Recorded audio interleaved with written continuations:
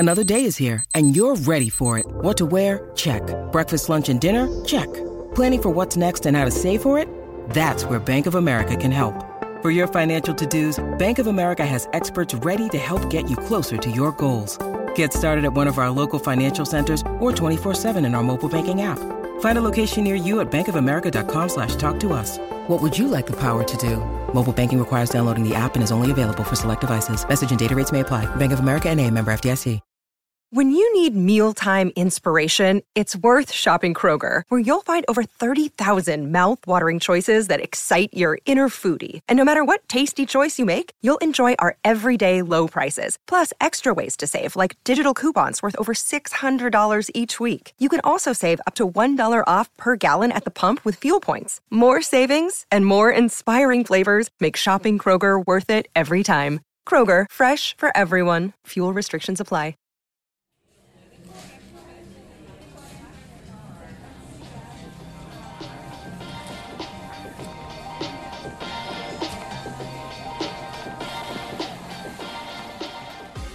Hello and welcome to yet another episode of Zero Ducks Given and another busy week in the world of cricket, which we will look at in the 45 minutes or so ahead.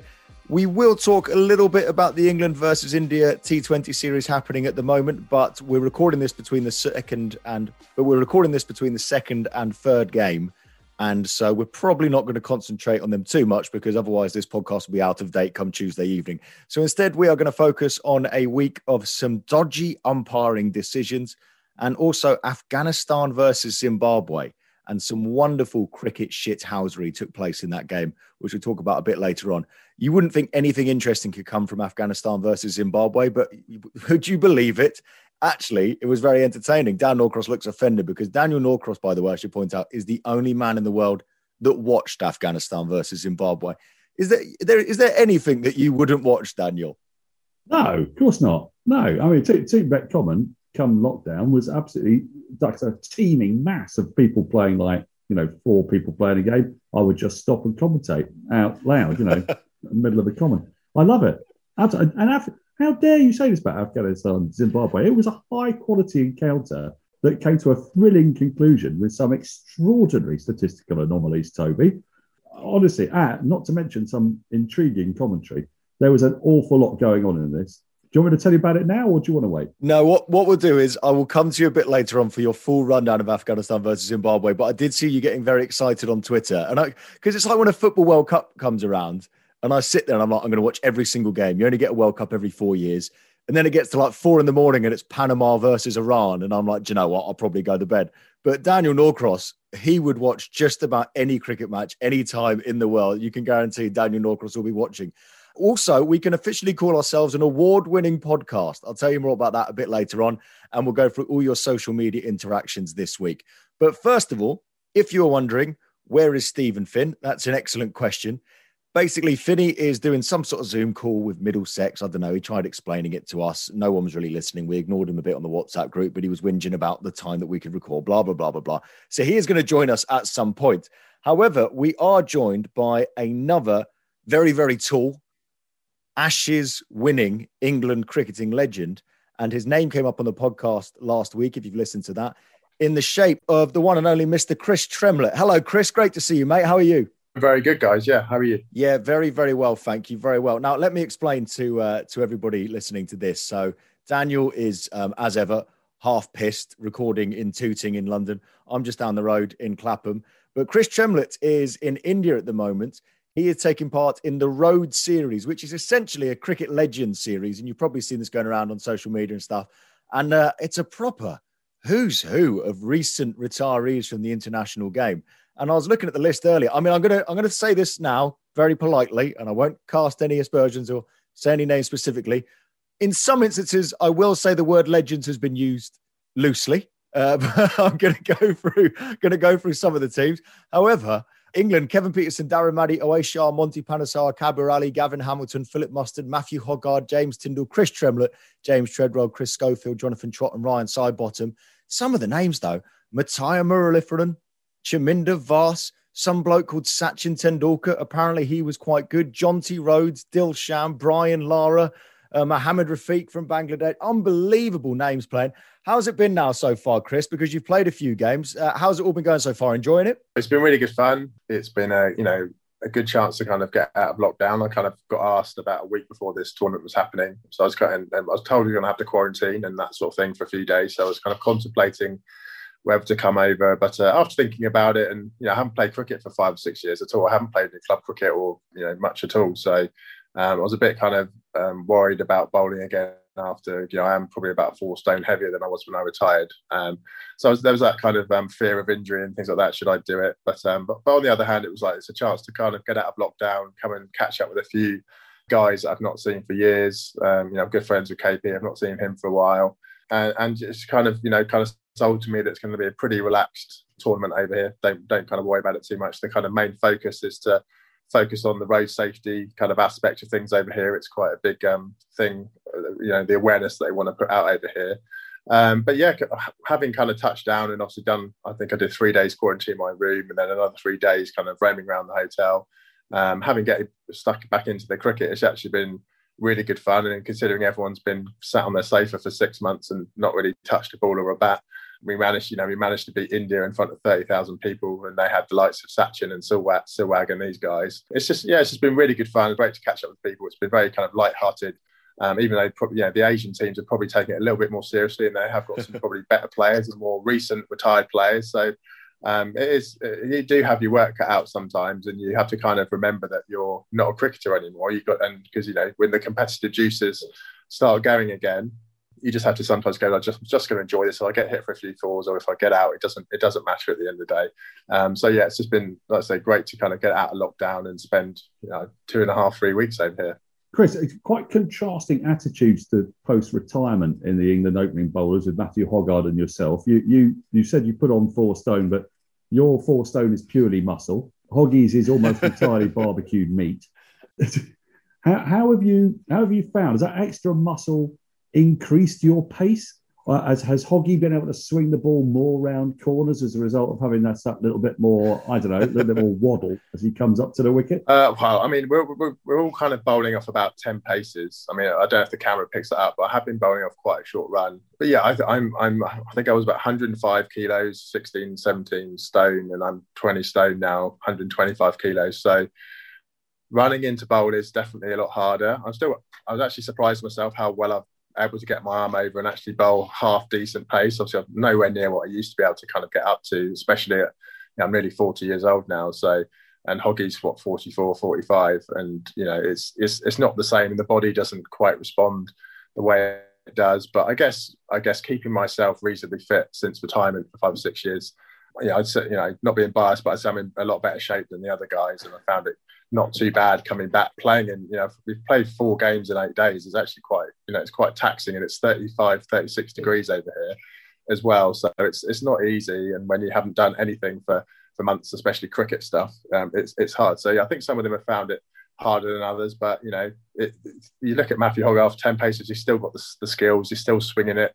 Ryan Sidebottom in the end, he went back to his full run. It was amazing seeing him kind of go from 6 paces back to his competitive juices started again and he's back off his full run. But yeah, it's all very light-hearted, but at the same time, the Asian teams and the Indian teams, all the bowlers are coming off their full runs and they are taking it really seriously. So sometimes it's hard not to take it seriously. You just have to remember that you are retired and you're here for a bit of fun. But yeah, overall, it's been really good fun, and I bowled okay, and I've actually hit a few runs in which I haven't picked up a bat for ages, but I've just kind of not thought about it. Just see the ball, hit the ball, and try and hit it over the boundary. And like I said, it's been a good laugh. I love how you said there that you've kept yourself in slightly better shape than some of the other guys. I mean, that's the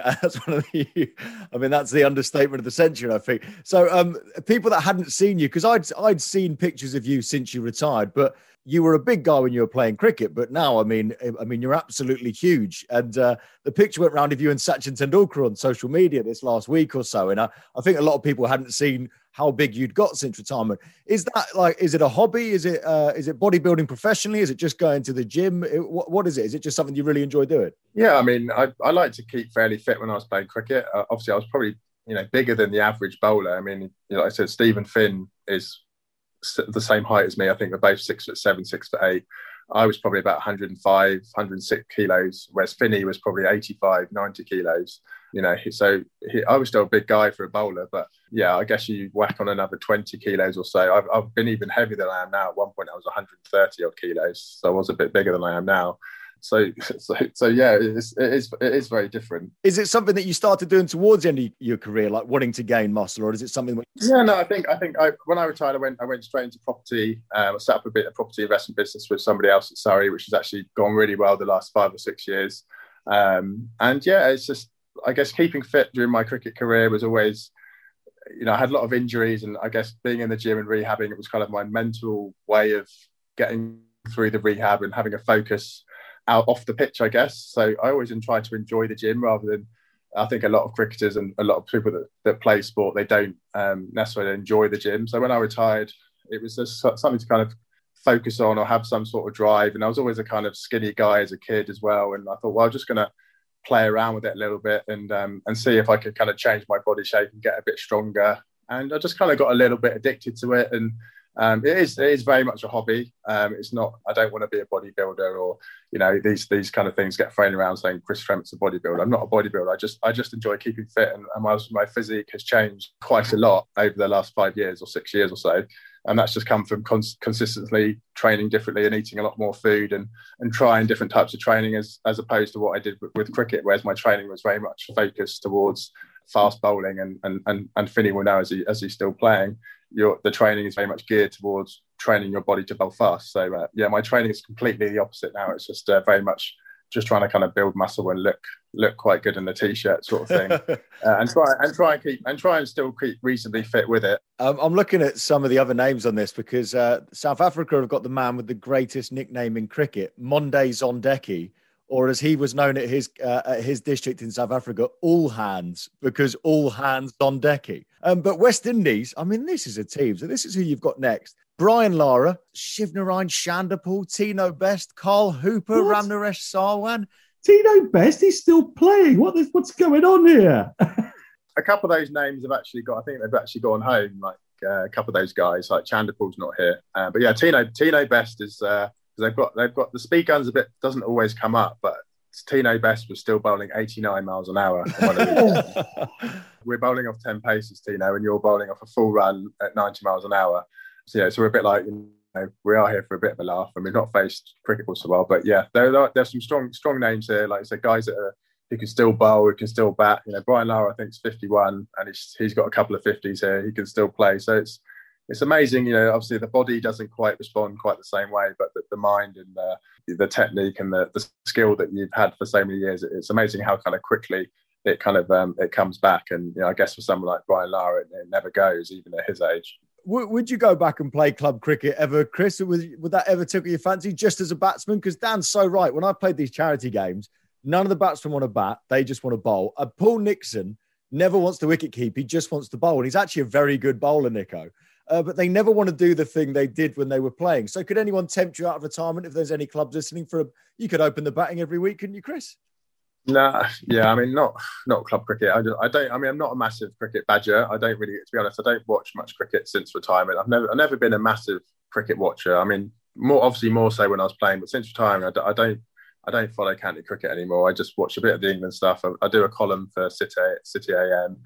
But yeah, the thought. I mean, even like I said, the thought of playing cricket's always kind of struck a bit of fear into me because I know how my body was playing cricket. I was always injured, and it was a bit of a relief off my shoulders in the end when I retired. Just going, I don't have to do it. I don't have to do that anymore. I don't have to take painkillers every day anymore. So even just playing as a batsman, and just the way my lifestyle is now, I enjoy my weekends because when you play full-time cricket, your weekends are generally taken, your summers are gone. So I'm just enjoying my life as it is.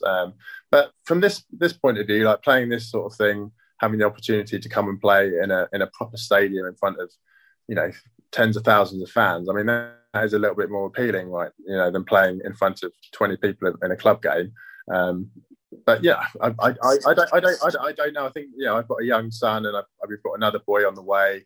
So maybe when they get a little bit older, and if they get into cricket, then maybe I'll start playing a bit of club cricket and be nice to kind of play with them. I know Matthew Hoggard, for example, plays third team with his son. His son's 13 and he plays third team cricket with him. And I guess that's quite a nice experience to do that. So maybe when I'm a little bit older and whatnot, I might play some club cricket with my sons and things. But at the moment, I'll probably just, if I get invited back to do this sort of thing, I'll probably keep doing this as long as my body allows me to.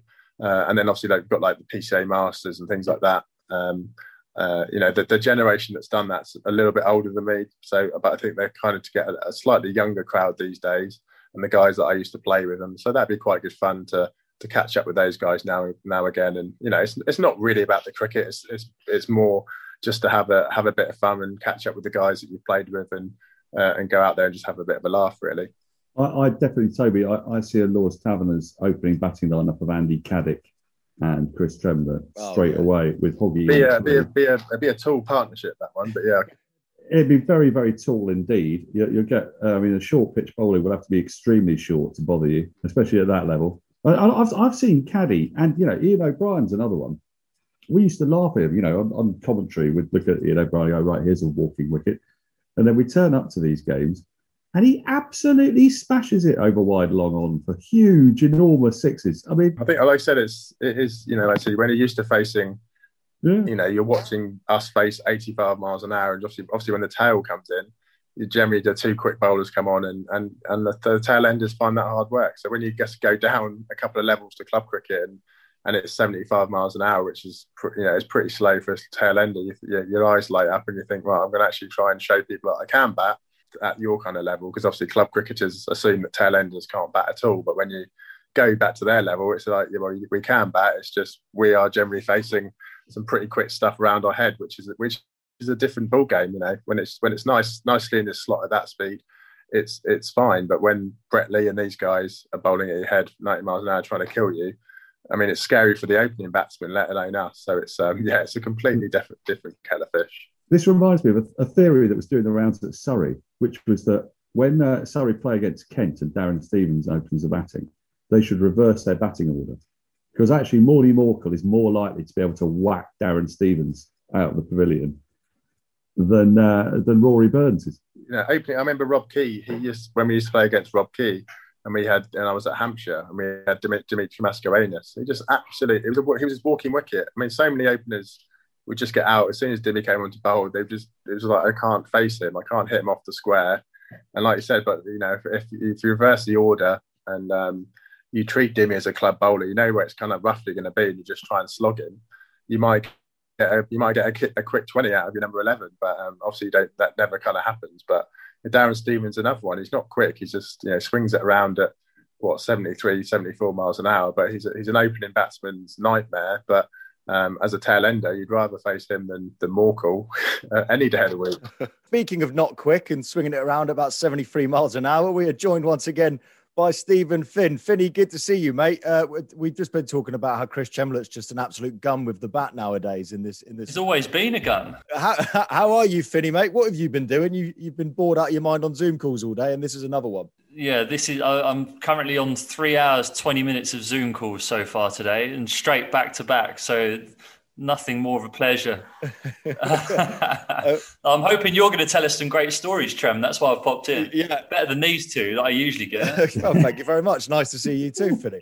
So we've just been chatting to Chris about this Masters series, which, by the way, Finny, this is a good racket. In the next couple of years, when your body finally breaks down one final time, you got to get on this tour, Finny. It sounds like great fun, and the names are ridiculous: Virender Sehwag, Sachin Tendulkar, Brian Lara. But the thing that we really wanted to get him on to talk about was the story that Finny told last week on the podcast. Now, if you follow us on social media at Zero Ducks Pod, you may have seen this story doing the rounds, and I'll quickly refresh you that Stephen Finn, nervous, flew out to meet some of the England players in India, and he went into his hotel room, and he'd never met Chris Tremblett, but Chris Tremblett was big time at this point. He was taking wickets for England. He was a well-respected bowler on the county scene, a proper legend in Finny's eyes. And Finny walked in and in the middle of the night heard some questionable noises coming out from the bathroom. And the first time Stephen Finn ever met Chris Tremblett, he was basically on all fours around a toilet in India, feeling a little bit sorry for himself. So, Finny, we've heard your side of the story. Chris, can you remember the first time you met Stephen Finn? I do. I can never forget it.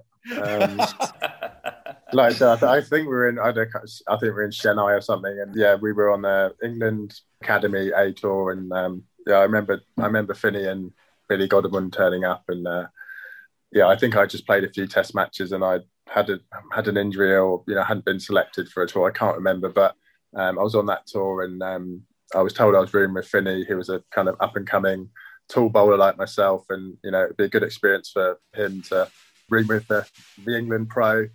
And yeah, I remember having dinner that night with, I think it was Michael Carberry and Moeen Ali, I think. And they say sometimes you shouldn't eat the westernized foods, you stick to the kind of local stuff. And we weren't there long, and I had a hamburger and I think a chocolate brownie or something and a few Cokes, and went up to my room, and after about an hour I thought, I don't feel great here. I don't feel normal. It's something I've never kind of experienced before. And I went into the bathroom, and it was coming out of both ends for hours, for ages, and it was absolutely horrendous. And then I think Finney turned up, and I was in there just, 'cause I think he turned up quite late when it was about 11 o'clock or something, and it was agony. I just couldn't stop being sick. I couldn't stop shitting myself. It was the most horrendous thing ever. Anyone that's been to India and had that experience with Delhi belly, I've had it twice. Luckily I've never had it again, and hopefully, I touch wood, I don't get it again while I'm here now. But it's just not something I've never experienced, and for Finney to kind of come in and meet me the way he did, it must have been I don't know what he must have felt like, but it was pretty embarrassing for probably both of us. And I think he went down and kind of told the hotel staff, and the poor person that had to come and clear that up. It was all over the walls. It was disgusting. we had to move rooms and everything. It was just like something you've never seen before. It was something out of a horror movie. It took me about 3 days to recover. I think I was eating naan bread and drinking flat Coke for about 3 days, and eventually I recovered and got to know Finney properly, and hopefully kind of inspired him a little bit more in a different way. Good memories, and it just seems like quite a long time ago now, but I do remember it very well. A couple of questions spring to mind. I was speculating on how Finney introduced himself at this point. Did he sort of like knock on the door and say, "Mr. Tremlett, are you okay?" Did he hold out his hand? I mean, hopefully not.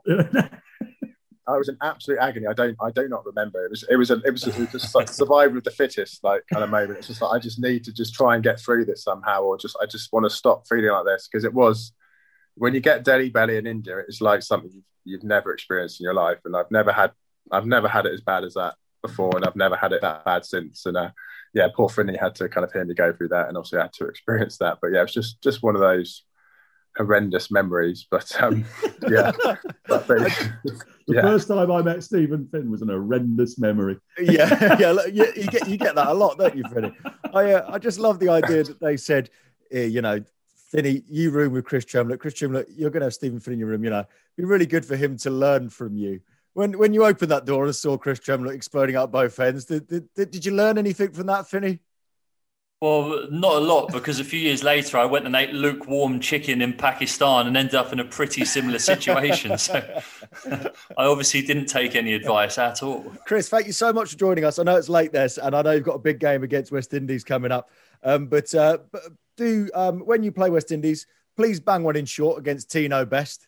I will. I mean, there's a few. I mean, I didn't play against him much in county cricket, but there's a few stories that he used to bowl a few kind of beamers on purpose, and I don't think he's particularly liked around the county circuit. And there's a few guys here that are like, "Oh, Tino's here," and I hope he doesn't act like an idiot and start trying to bounce everyone. But we'll see what happens. I think if he bowls first and starts giving it to a few of the lads, then I might have to come off a slightly longer run up and try and give him some medicine, even though it won't be as quick as him. But has there been fast bowlers union, Trem? Have people been banging them into the tail enders and stuff?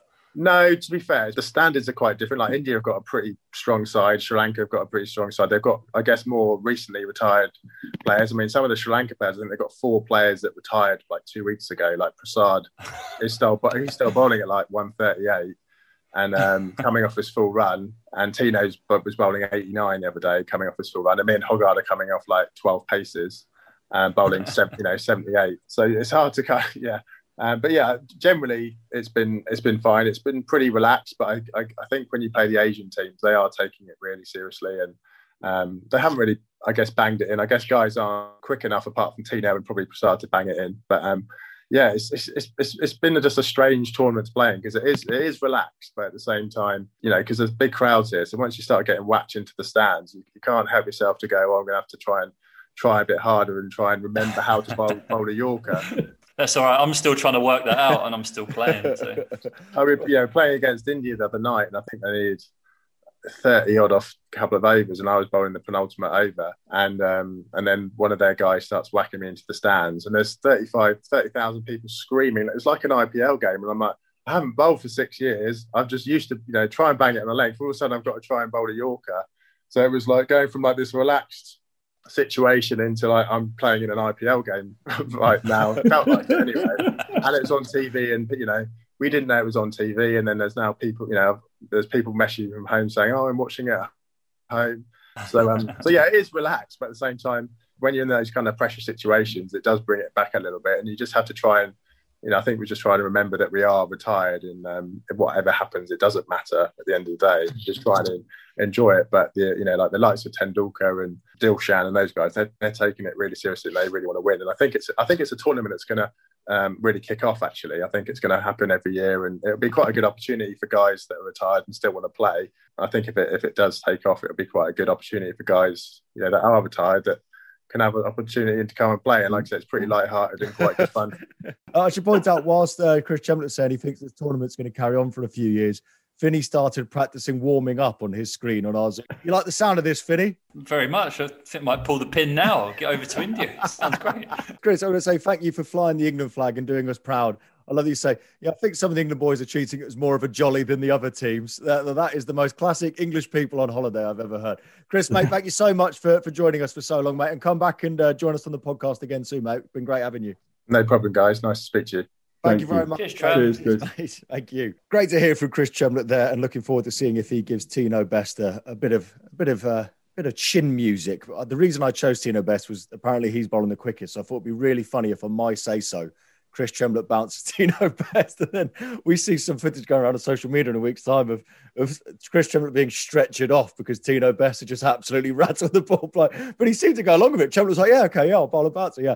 And then we took a brief interval, which you didn't see, and then Dan Norcross disappeared, and he's come back very, very excited. Dan, where did you go? You're only meant to go away for 10 seconds. Where have you been? Well, I went to get myself a glass of wine, obviously, and then I saw that my box of free wine has arrived. Basically, I can't talk about the exact company just in case the entire thing goes wrong. But I signed up to a wine club some time ago, and you got one of these discounts. It sort of came with this, you get £50 off for your first delivery, and I did that, and then they keep on sending me wine, but nothing comes out of my bank account.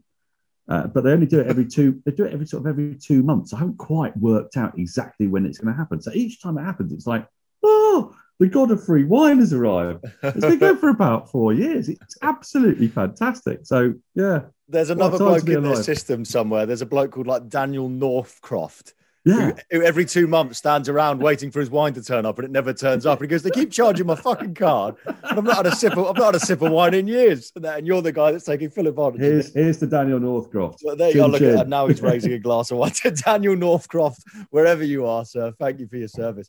Right. Well, thank you very much, Chris Chemlett. But now we need to move on to the wider cricketing world. So first of all, let's talk about some dodgy umpiring decisions that have taken place over the last few days. Kieran Pollard is a man that you can't keep out of the news at the minute. 6 sixes the other day, taking wickets, scoring runs in this one-day series between West Indies and Sri Lanka. And also, he got a man given out for obstructing the field the other day. I never say this well first time. Danushka Gunatilaka, which I'm pretty sure is spot on, but I always normally get that wrong. So if you haven't seen the footage going around on social media, Kieran Pollard runs in, he bowls. Gunatilaka plays a forward defensive, and the ball drops down between his feet. Kieran Pollard goes to try and pick up the ball, turn around and throw out the non-striker. And he appeals for obstructing the field because the batsman seemingly got in the way of him. It was a ridiculous decision. I think everyone on social media agreed. I mean, the poor bloke had to go somewhere. He's just played a forward defensive. In fact, apparently Kieran Pollard apologised to him after the game.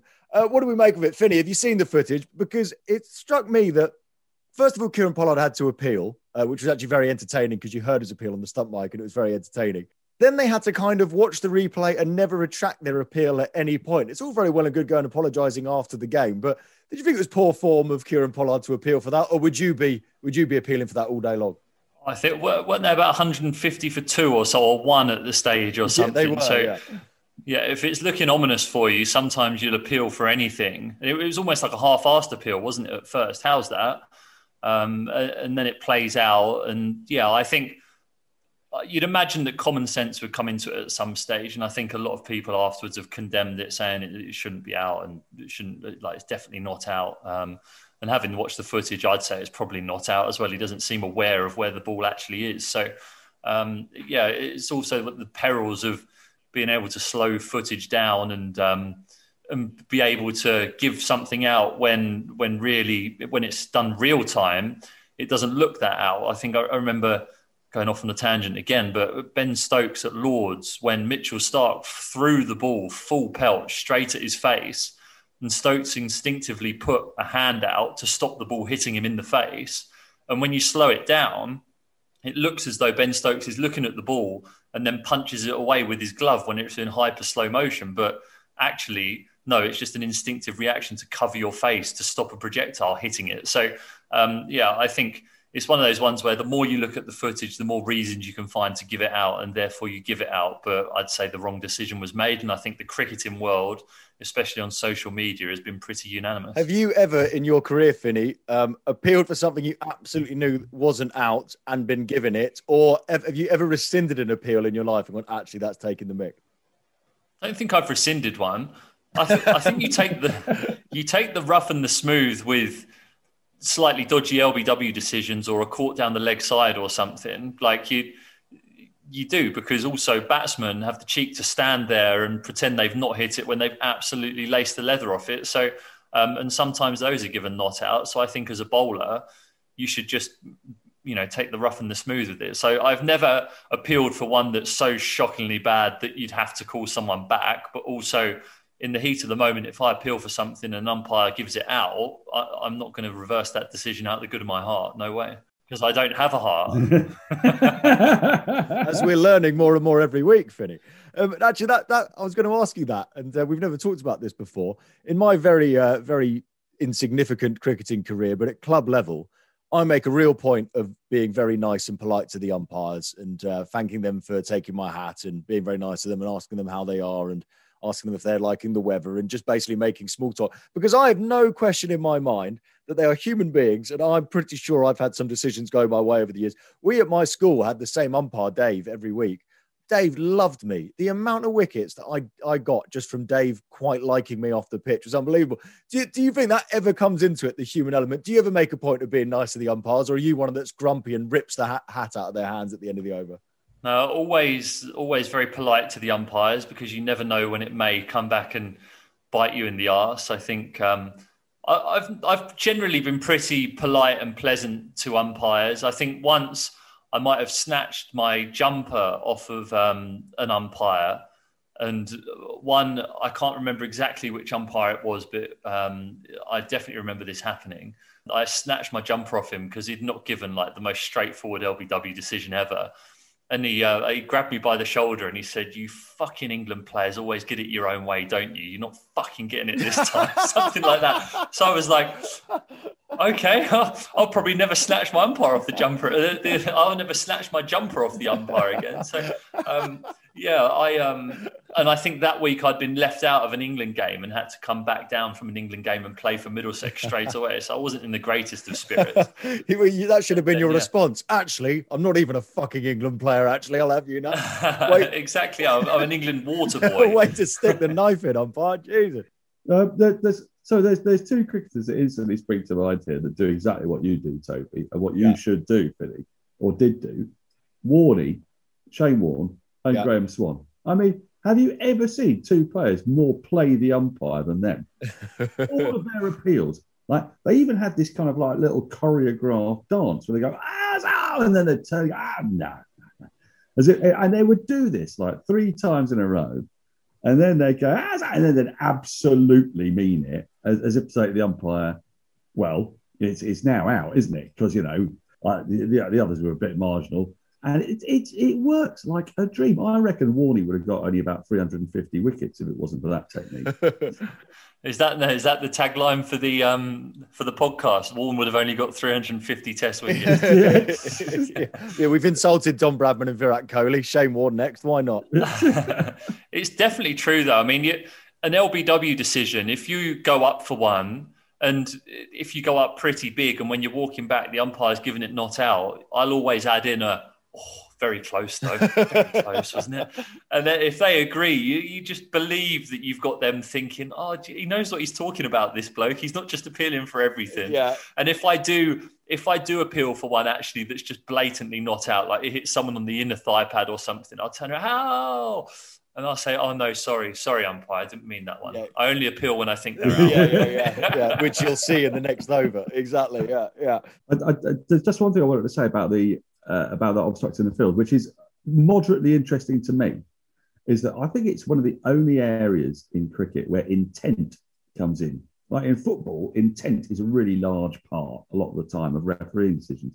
But in cricket, it isn't. So if you bowl a beamer, even if you didn't mean to bowl a beamer, you get warned. If you bowl another one, you're off. You can't turn around and say, I didn't mean to do it. But in obstructing the field, we've got this one weird grey area where you're asking umpires to work out intent. And that is I think it's unique in cricket, isn't it, Vinny? I mean, basically everything else is it's black and white. They just don't necessarily make the right decision each time. I think they may have changed the beamer rule, though, now, where it has to be dangerous for it to be called a no ball, I think. I mean, that's how I'm interpreting it. Well, surely none of your beamers are dangerous at the pace you're bowling at nowadays, are they, Finny? Fucking hell. Well, I want to have a net against you. Every week you come on here and slip. Let's make this happen. Let's definitely make this happen. You strap those Woodstock pads on. Make sure you've got a boxed helmet and chest pad, and let's fucking go. Funnily enough, I've got the pads right next to me. I shouldn't have let you know that. Yeah, exactly. When you're running in and bowling 80 miles an hour at my head, I'll be going, okay, yeah, this is dangerous. We've got to make that happen. That is a definite. That is now a definite. I, by the way, think Finny bowls at a very, very decent pace. And you'd be correct. Yeah, I've always been in awe of you. Oh, Finny. you kiss ass, Northcroft. I'm very happy to umpire. Where's Daniel Northcroft when you need him? I much prefer him. But no, I think you're so right, because I was watching back the umpire looking at the footage, and it's the closest thing we've kind of got to VAR in football, where there's actually not a black and white decision. A bloke has to kind of make a decision with his own mind about what the intention of a player was. And it was interesting to see that side of things.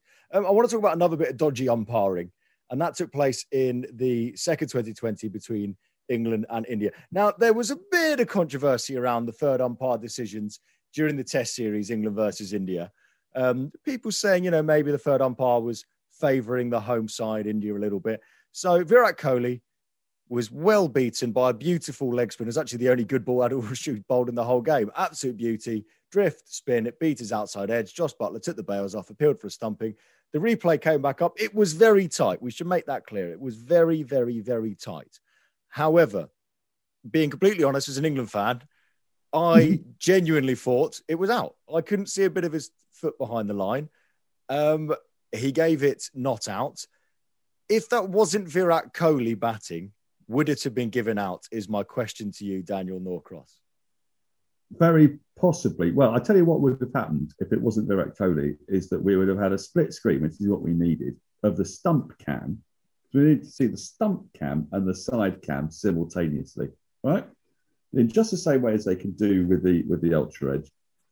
Because the stump cam is the one that will tell you most of the time whether someone's stumped. Unbelievably, what a surprise, nominative determinism. You get a fairly good view of it. Whereas what the third umpire did was he checked the stump cam, but he didn't actually check to see if the bails were broken or at least they lit up at the time before any part of his foot went behind that line. And I mean, there were loads of things that were a little bit wonky about that.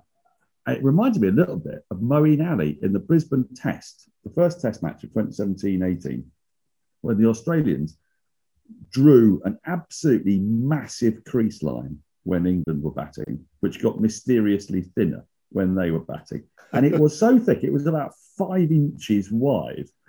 And so for Moeen to get anything behind that line, well, you know, you'd have needed bigger feet, basically. And there was, on this occasion, what they did was when India were batting, there was quite a light line. So it was really quite difficult to see on the stump cam. I think if I was the third umpire, though, I would probably have done what he did, which was just go, not out. It's Virat Kohli. Let's all watch him bat. They were always going to win that game anyway. I mean, that is another thing. I mean, don't get me wrong. This decision did not influence that game, nor did the decisions in the Test series change the outcome of the Test series either. I compared it on social media to that kid at under 12s whose dad is also one of the umpires. So you know you can't get him out LBW from his end. I just wonder if it ever plays into the thinking of cricketers. And Finney, you can answer this. You know, in the same way that in boxing, for example, if you are an Englishman going to fight an American in front of the American judges in Vegas, you have it in your mind, we can't let this go to points because the judges won't give it to me, which I always think is always ridiculous, but that's boxing. Is it going to become a part of cricket, or is it already a part of cricket, Finney? Did you ever go, you know, and play against, you know, you're playing against the best batsman in their country and you're thinking, I need to get an absolute plum LBW here because anything marginal, I'm never going to get in front of his home crowd. Does that come into your thinking at all? Well, I think it's only because of COVID that you've actually got home umpires at the moment. Usually you would have neutral umpires for every game, everywhere, in Test cricket especially. So I never actually played under these circumstances, but I think that's exactly the reason that they brought in the neutral umpires in the first place, because wasn't it Javed Miandad never got given out LBW in Pakistan? Something like that. I'm going to give you 2 stats that stagger me because this is not confined to India or Pakistan. Bill Lawry was never out LBW in Australia, right? And in the 1970-71 Ashes winning tour, which England won 1-0 in a 6-match series, how many LBWs do you think England got over the course of 6 Test matches? Have a quick guess. 3. Toby? 4. 0. 0 LBWs across 6 Test matches in an entire tour. So, you know, this was exactly why neutral umpires had to be brought in, because you could argue that, you know, Australian pitches bounce a bit more. There could be fewer LBWs. England didn't get no LBWs. They certainly didn't get no. I can't remember how many they got, 15, 20, something like that. Australia got 0.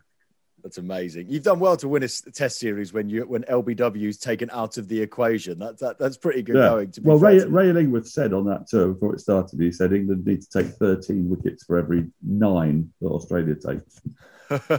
Well, I mean, it'll be something to keep an eye on over the course of the rest of these white ball games between England and India as well. But I think neutral umpires can't return soon enough. Now, also the spirit of cricket was not adhered to properly in Afghanistan and Zimbabwe, which we mentioned at the top of the podcast. Now, this was an absolute thing of beauty. Again, it was something I saw on social media, and I have watched so much cricket in my life and always asked this question: why does nobody ever do this? So picture Headingley in the Ashes when Ben Stokes and Jack Leach had that incredible partnership to win the Test match at Headingley.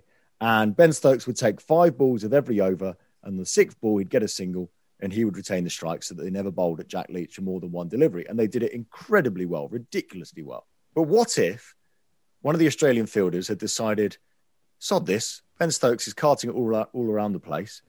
Why don't we just roll the ball over the boundary, give him 4 off the last ball, and let Jack Leach come back onto strike? It was a bit different because there was still a tight run chase at hand there. But nonetheless, the point stands that you could, of course, do this at any point if you wanted to bowl at the other guy. And finally, it took place in Zimbabwe versus Afghanistan. What did you make of it, Daniel? Well, firstly, I'm afraid I've got to come over all John Holder here with RC umpire, because in your scenario, what happens is it's 4 overthrows, and so they get 5 runs. So that way, Ben Stokes stays on strike at the beginning of the game. What was the action of complete genius on the part of the Afghan fielder? I believe it was Javed. Was that Sikandar Raza drove the 6th ball of the over. He's got the number 11 at the other end. He drove the 6th ball of the over out towards the backward point boundary and on the field to come up in order to keep him on strike. And they ran, I can't remember whether they ran 1 or 3. I think it might have just been 1. And the fielder escorted the ball towards the boundary, and it stopped short by about 4 or 5 inches. So the fielder, with a brilliant piece of quick thinking, put his left leg over the boundary, deliberately picked the ball up, and in one movement signalled 4. Now, to me, that is absolute genius because the umpire can't say no to that. He can't, because that is what it is. You know, that is what would happen sometimes with non-quick thinking cricketers. They might like accidentally put their foot over the line and then pick up the ball. Oh, damn it, is 4. This was absolute genius. And spirit of cricket, nonsense. What that was somebody who's read the bloody laws, Afghan cricketer who's read the laws and understands it. And I've worked with way too many cricketers on Test match specialists. Read them and understand them. Read them and understand them. And he got his team an advantage, and it meant that they had 6 balls at the number 11. It was beautiful. It was so lovely. I cracked open another bottle of Prosecco in celebration because I'd never seen it. It was fantastic. Another bottle of Northcroft's finest Prosecco, yeah.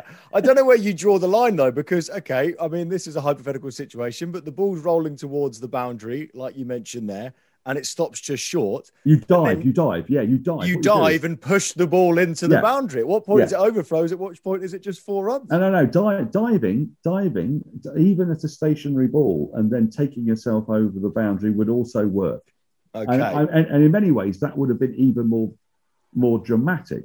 But what I liked was the cynicism with which he did it, because he actually looked at that and thought, nah, I'll just simply stick my left foot outside the boundary line, pick up the ball. Oh, sorry, it's 4. I mean, it was just beautiful. I have to admit, I did quite like it. I probably shouldn't as a cricket purist. But You'd do that, Finny, wouldn't you? Steve, well, this is what I was going to ask. Come on, Stephen, Finn, what do you reckon? Poor form, genius, where do you reckon?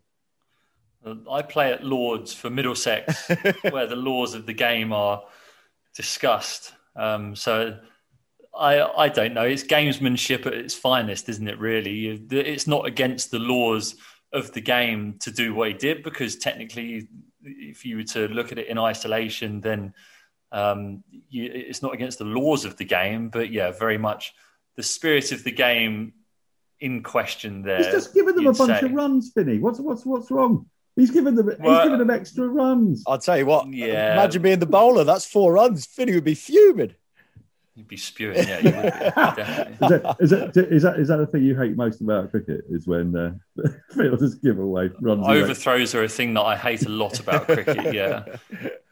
Yeah. I've lambasted some people in my team for just stupid overthrows when you can see there's no one backing up. The bloke's going to be miles in anyway, and some jumped up little twat batsman at extra cover decides to have a full-blown throw at the stumps and just ping it for 4, I make him go and get the ball. No, you go and get that fucking ball. You threw it there. You go and get it. Oh, God. Remind me, Dan, when I have this net against Finny, don't say the word overthrows near him before he runs into bowl. Take my head there are off. so many triggers for Finny. I don't know. It's a bit, I'll have to be completely silent, I think, because almost anything will set him off. Well, I have to say that it was. I don't think you'd want to see it every week, but you know what? It was an entertaining viral clip on social media, and it worked as well. Fair play to them.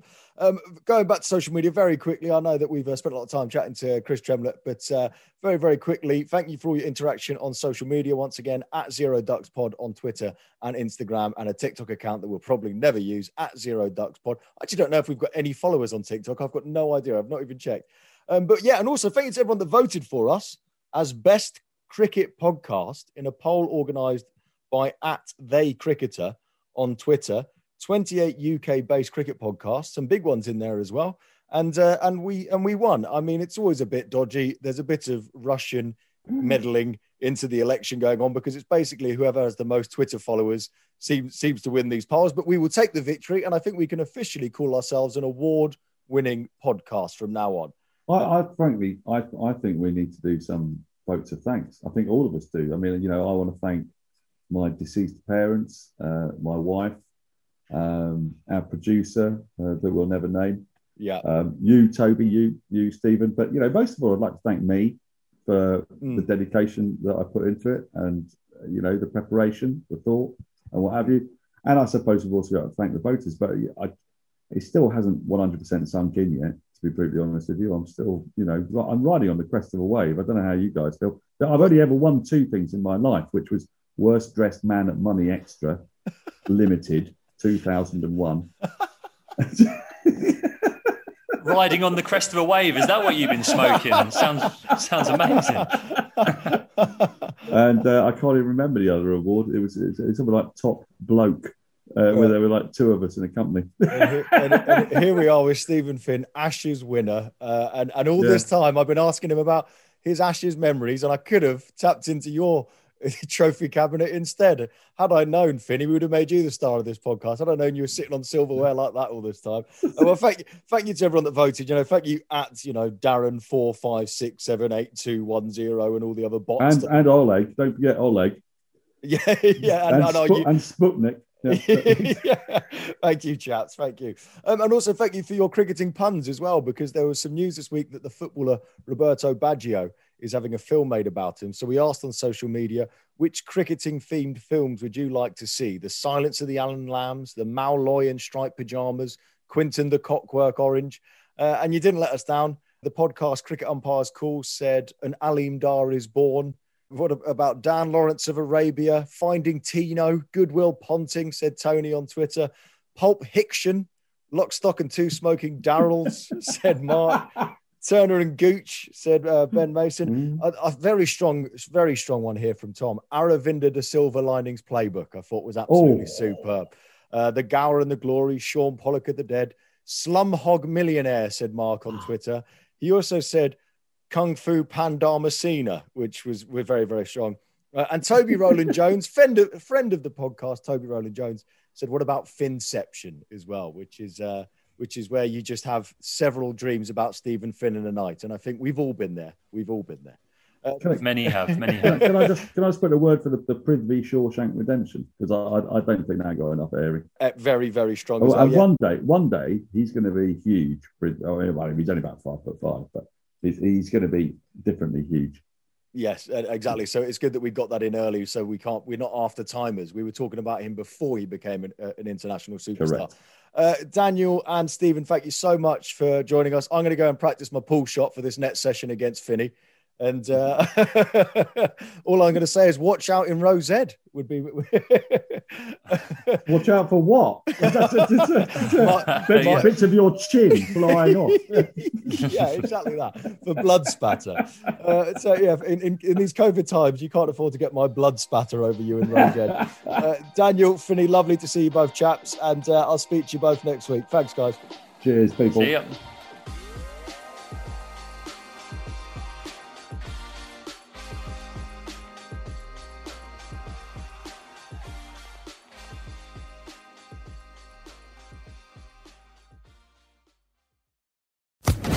Social Podcast Network.